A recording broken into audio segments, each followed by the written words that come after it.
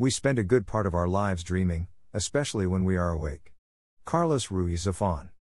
I used to laugh at dreamers, make fun of any person with their head so far up in the clouds, they had little understanding of reality.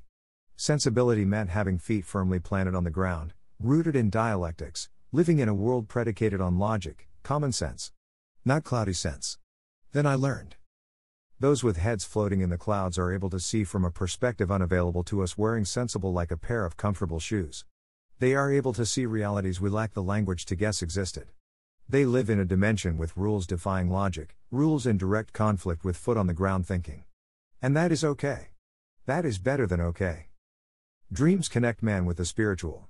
Dreams are woman's connection to impossible realities made possible. Dreams are humanity's connection to a better tomorrow.